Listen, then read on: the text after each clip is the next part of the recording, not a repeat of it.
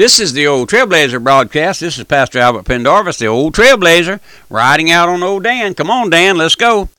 I wish you'd holler over the back fence and tell your neighbor, the Old Trailblazer's on. Come on, let's listen, sit down and drink some coffee and listen to the Old Trailblazer. And get a blessing of the day. Do you like to do that? I do. Just think about the Lord a little bit, how blessed we are. But we're bringing you these studies now on divine healing, true and false, and we're just really getting started. And let's go back to our scripture we were reading there in our last study, showing you that gospel does not include divine healing. Divine healing is not in the gospel, my friend. No. The Lord didn't die to heal you. He died to save you. Now, let's look at the scripture. Mark 16:15, we read there in the closing minutes of our last study. And he said unto them, that's Mark 16:15, and he said unto them, speaking of the Lord, go ye into all the world, speaking to his disciples, and preach the gospel to every creature. That's a command, my friend. And he that believeth is baptized, and is baptized shall be saved, but he that believeth not shall be damned. Now, my friend, that's a gracious verse of scripture. We ought to spend some time right there. He that believeth not shall be damned. Oh, my friend, won't that be a terrible day when the judgment time comes and the Lord will say, depart from me, I never knew you. I never knew you. Did you ever think about that verse where he says, I never knew you? You know what he meant there? He meant that intimacy of a man and his wife. He never knew you. He never had that intimacy with you. Never knew, no. But that'll be for another day. We find this command, here in this command, you do not find healing. You do not see him ordering or advertising or telling them to preach healing. No, the Bible doesn't do that. The command was to preach the gospel to every creature, and we're attempting to do that. This broadcast, radio missions broadcast, the Voice of Truth, our publications go around the world. We're doing what we can, and we're spending the money that you send in here. Every nickel, every penny that you send in here goes towards getting out the gospel. That's right. Radio time, paper and ink and all of those things, and salaries for 3 or 4 employees here who have dedicated themselves to getting out the gospel. And we do, my friend. That's what we do. Listen, preach the good news that Christ died. The good news that Christ was buried and rose again. And then he goes on to say, these signs shall follow them that believe. Now listen, here's something, perk up your ears. He says, these signs shall follow them that believe. They shall lay hands on the sick, and they shall be healed. Verses 17 and 18 of Mark 16. Healing here is spoken of as a sign and not as a gospel. No, it's not as a gospel. You folks who are depending upon your gospel of healing for salvation will just have to go to hell for your trouble.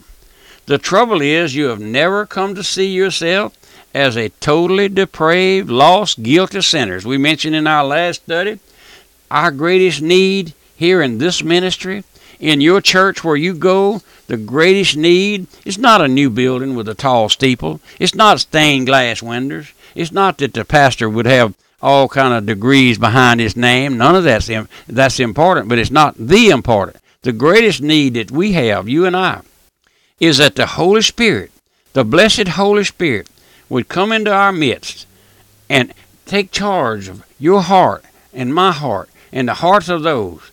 Oh, my friend, to see yourself as a guilty sinner, needing to be washed in the blood of the Lord Jesus Christ. Those folks who are just depending on the gospel, and there's millions and millions and millions, gospel of healing, you're depending on the divine healing and being in the gospel, you just badly fooled, my friend. The trouble is you've never come to see yourself as a sinner.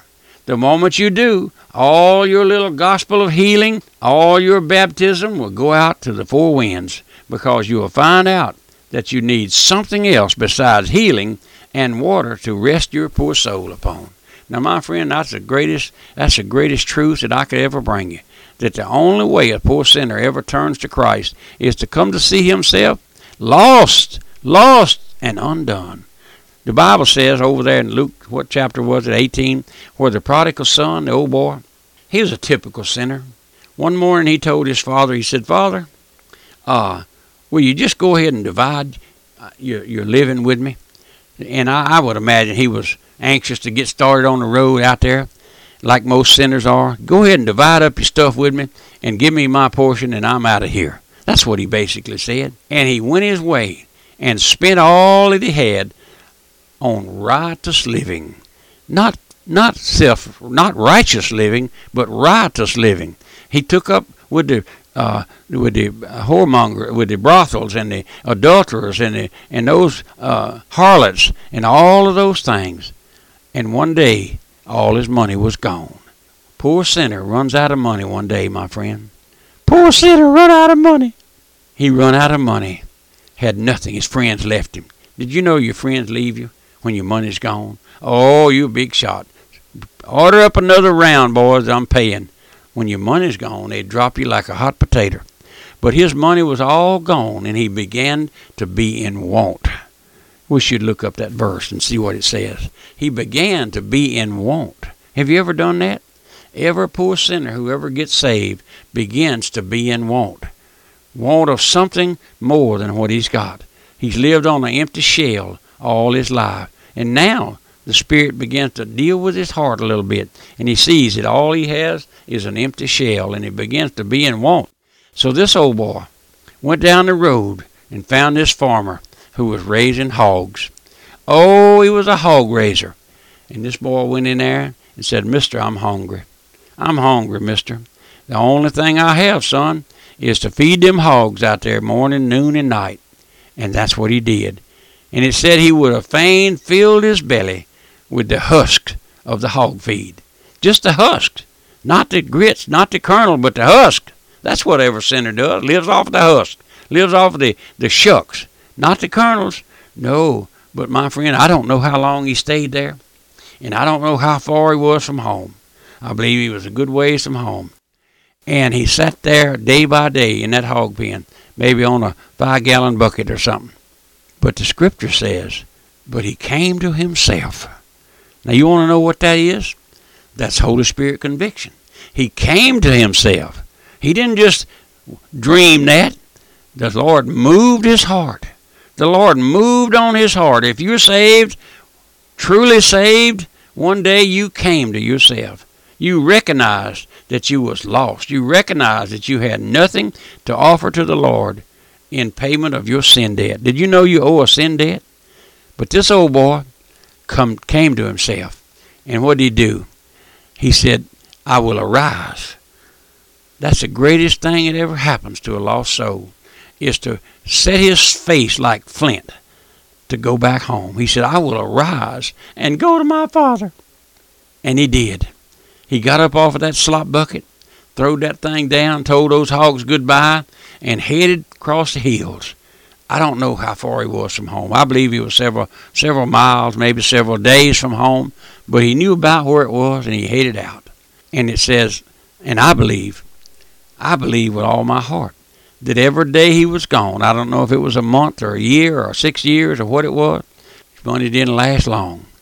But I believe every day that he was gone, his old daddy come out on the front porch and looked that way that he had left, gazed off into the sunset, looking for his boy. Looking for his boy. That's what the Lord does. The Lord's looking for you, my friend. He's looking. He's looking for sinners. He's looking for sinners. Are you a sinner? One evening he was out there. I don't believe he ever gave up. One evening he was out there and the sun was just beginning to sink. And he looked, put his hand up over his eyes, shaded the sun, gazed over there in the pasture and in the woods or wherever he was. And there he saw his old son coming, his old boy, raggedy and tired and hungry. And he ran and met him. He ran. The scripture says he ran. It's the only place in God's word where you'll ever see that God got in a hurry. He ran to meet his boy. And he fell on his neck and kissed him. And by that time his servant had got out there and he said, let's rejoice for my son. He said, get the best robe. Get a ring and put on his finger. that showed that he took him back into his fellowship. And get a robe and put on him. I always say that he put that robe on him to cover up that smell of that hog pen, because that old boy had not gone by the creek. He hadn't spent time in the creek getting washed up thinking that would do him any good. No, he went home just like he was, smelling like a hog. And he said, get some shoes and put on his feet, and kill a fatted calf, for my son who was dead is now alive forevermore. Oh, my friend, can't you see that? Does that not paint a picture for you? How God saves a sinner.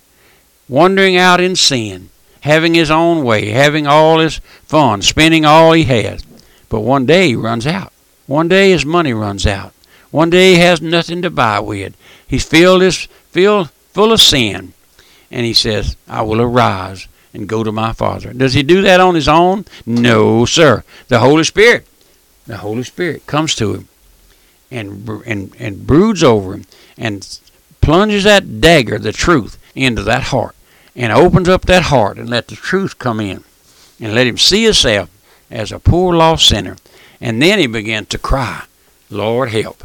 Lord, help. I tell my folks here oftentimes, the only prayer you got to pray, Lord, help.